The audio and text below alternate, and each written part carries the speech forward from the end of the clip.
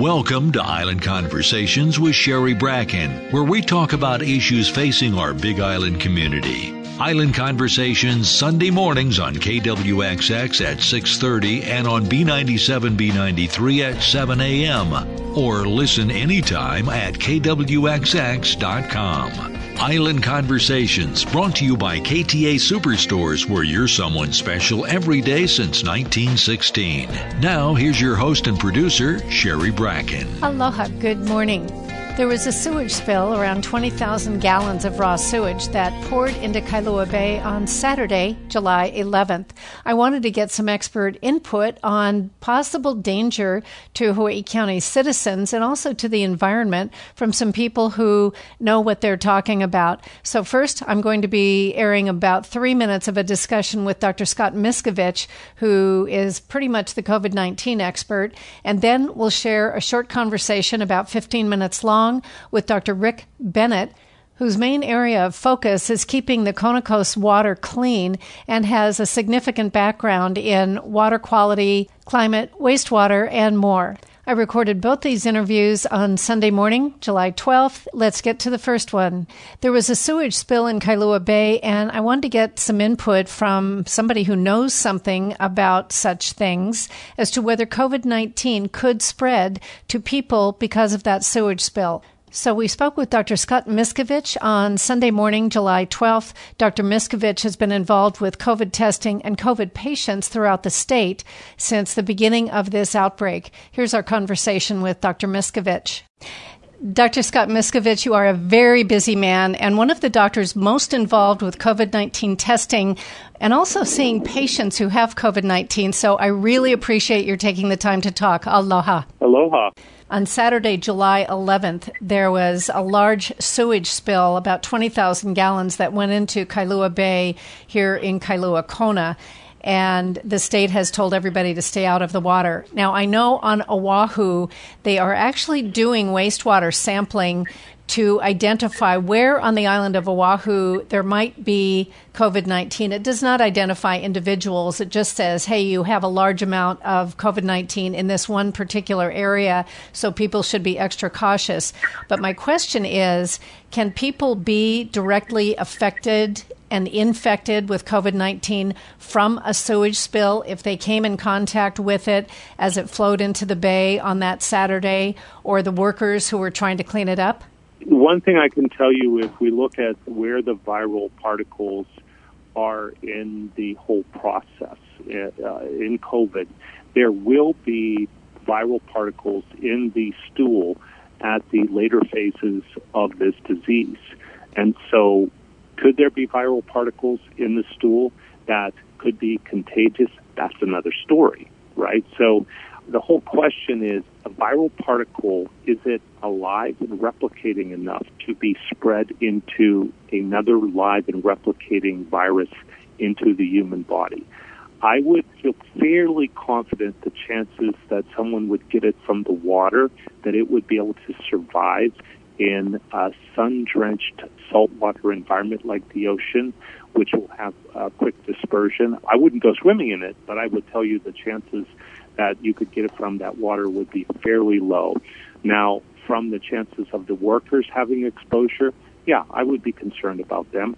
My approach would be, hey, you guys worked in that. I want you tested, and I want you tested in a week and maybe another week after that. That's why you do it.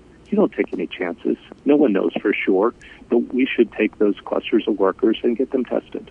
Dr. Scott Miscovich, thank you so much. Aloha. Aloha. Thank you, Sherry. Our next conversation is going to be with Dr. Rick Bennett. I'm Sherry Bracken. This is a bonus Island Conversations podcast. So before we hear from Dr. Bennett, let's hear a word from our generous sponsor, KTA Superstores. At KTA, local and fresh means you get the very best Hawaii Island has to offer. The grass-fed meats you find at KTA are raised without added hormones or antibiotics. Our seafood department is stocked with sustainable choices caught in local waters by local fishermen. KTA carries the largest selection of Hawaii Island homegrown produce. Our Mountain Apple brand is all local, so you know it's fresh and delicious. Local and fresh always tastes best at KTA. Aloha. This is Sherry Bracken, and I'm talking with Dr. Rick Bennett. Dr. Bennett is what I would have to say a water expert. He got his PhD in microbiological sciences and immunology at the University of California at Davis. And he's been working with water reclamation, and climate since 1978. And I know that wastewater is a particular focus of his, and it seemed appropriate to talk with him after the sewage spill in Kailua Bay that occurred on Saturday, July 11th, with around 20,000 gallons of raw sewage going into Kailua Bay. Good morning, aloha, Dr. Bennett. Good morning, aloha to you too. Thank you so much for talking with us. What's the impact of 20,000 gallons of sewage going into Kailua Bay?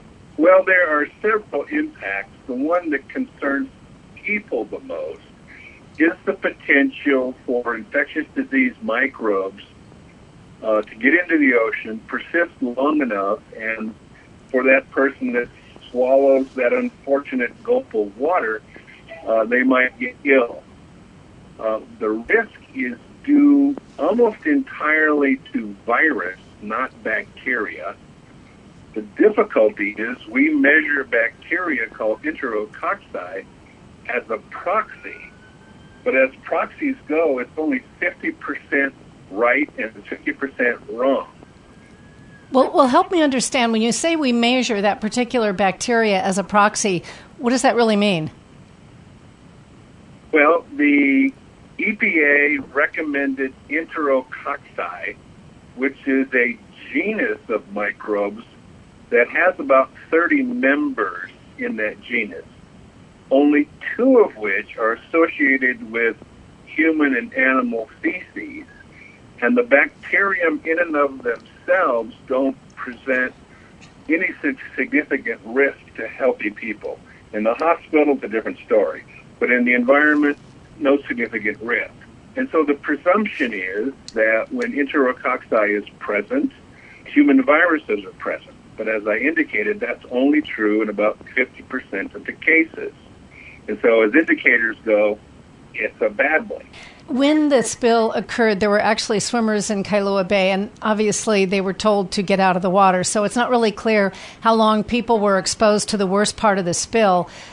If they were exposed to the spill, but it was like 5, 10, 15, 20 minutes, however long it took them to swim out and get out of the water, what is the risk to them of getting sick? And I know that sewage and water can cause actually a lot of different things, ranging from a rash to some of the bad diseases, gastrointestinal upsets, etc. But help us understand more about the risk to people as you see it. Sewage, historically, when you had sewer running down gutters in cities, was the stuff made of epidemics. That's just no longer the case. Most healthy people do not excrete disease-causing organisms. They just don't reside there passively. Now, however, if somebody has got a case of the cruise ship virus, for example, they excrete trillions of virus particles every single day, and it only takes 1 to 10 virus particles to give you that 24 to 48 hour stomach flu. So if the virus is present, and if somebody gets it in their mouth, and you don't even have to swallow much water to get one virus, just that wet, salty taste that you swallow could be it. The wastewater plume that hit the ocean is going to float on the surface and follow the wind and tide currents. And if those currents took it into the swimmer's lane, the risk is higher. What we've seen in the last several months is that near-shore current there by the palace tends to go over near the beach where the swimmers enter. So there may be some concentration going on. But I will be surprised if we even hear one case of stomach flu as a result of that spill. And the reason I say that is our saving grace here in Hawaii is the fact that we have intense ultraviolet sunlight. We have relatively clear water, and literally in the matter of less than an hour, the sunlight is a great disinfectant of ocean water.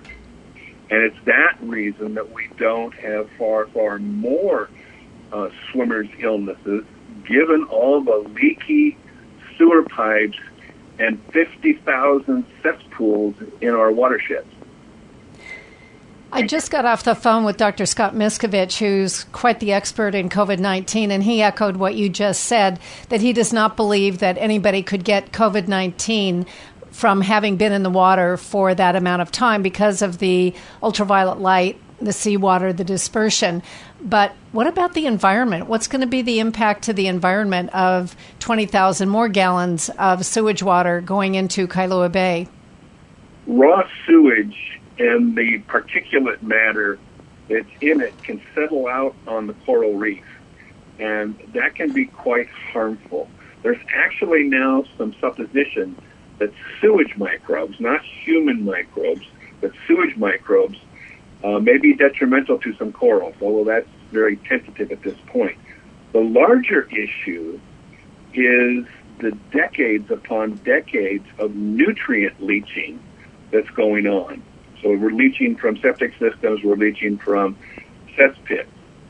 Now, unfortunately, the infrastructure along the Leahy Drive, that is the sewer, leaks. Almost all sewers leak. And they leak more and more as they get older and older. And as was suggested just recently, the pipe that broke there by the palace was an iron pipe that may be 50 to 60 years old. Now, I don't know what people were thinking when they put iron in sand near the ocean, but I think we all realize you put iron in the ocean, it's going to rust. It's going to rust very quickly. And that's what is happening. I've been told by the Director of Environmental Management that most of the sewer line on the Leahy Drive needs to be replaced. Yes, Bill Kucharski has said that to me as well. Yes, and we know that that sewer line has a problem with infiltration because the wastewater now is getting too salty to use the wastewater for irrigation of plants and grasses and shrubs and things. And so we've got to fix those leaks. Otherwise, we're not going to be able to reuse that 1.8 million gallons a day, which could be used to irrigate landscapes so that people don't have to use our precious fresh water. When I talked back to human health, when I talked with Dr. Miscovich, he said that regarding the workers who were cleaning up the spill, just because of COVID-19, he would recommend that they be tested for COVID-19. But for the workers cleaning up the spill, do you see dangers to them, to their health, for some of the viruses and bacteria that may be present in that sewage water? Well, it's certainly always smart to be cautious. When I started working with wastewater over 30 years ago, I asked that question. If this material is so dangerous, do we see evidence of illness in sewage workers? And the answer is no, we don't see evidence. And so the material is not getting ingested in sufficient quantities. The aerosols that get made when the water splashes around don't present any particular respiratory threat. It's just when sewage contaminates drinking water, and then we drink volumes of that contaminated water is when we have the greatest risk. Most swimmers don't intentionally swallow seawater. Now, as a former surfer, I know when you wipe out, you swallow a lot of water. And so it's actually the surfers are kind of considered the canary in the coal mine relative to ocean microbes.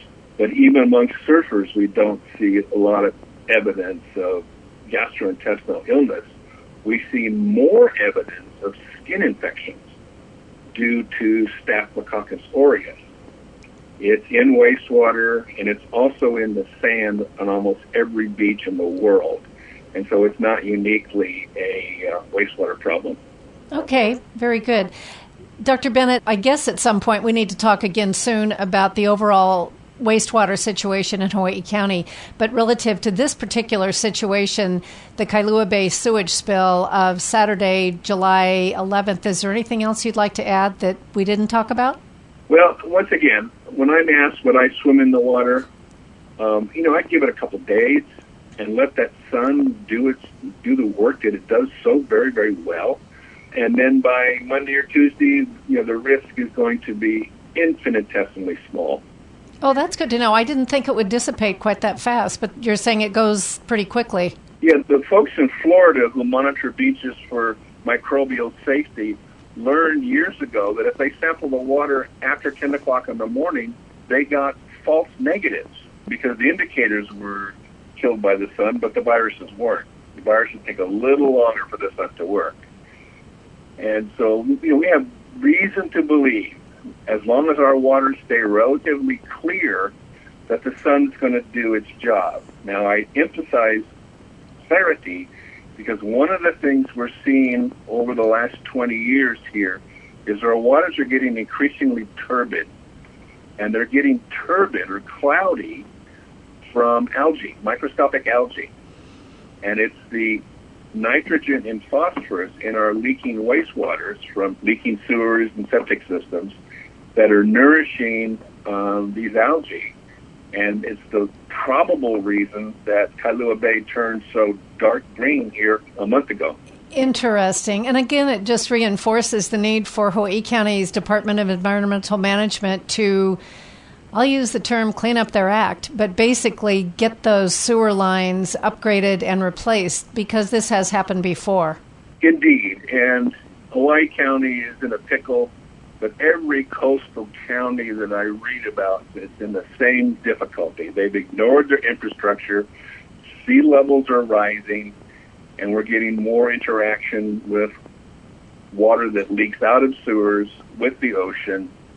And, we've got to fix that infrastructure. There's just no question about it. Dr. Rick Bennett, thank you so much for your mana'o. I really appreciate talking with you this morning. Aloha. Aloha to you. Thank you for calling. And thank you so much to our listeners for being with us for this bonus podcast of Island Conversations. I'm Sherry Bracken, and this was an update on the Kailua Village sewage spill with Dr. Scott Miscovich about the potential of spreading COVID-19 that way, and with Dr. Rick Bennett, who's a wastewater and water quality expert. Until next time, please, let's all live and drive with aloha. Ahui ho. Thank you for listening to Island Conversations with Sherry Bracken, available anytime at kwxx.com. We welcome your feedback and suggestions at info@kwxx.com. Join us next week for another Island Conversations with Sherry Bracken, brought to you by KTA Superstores, where you're someone special every day since 1916.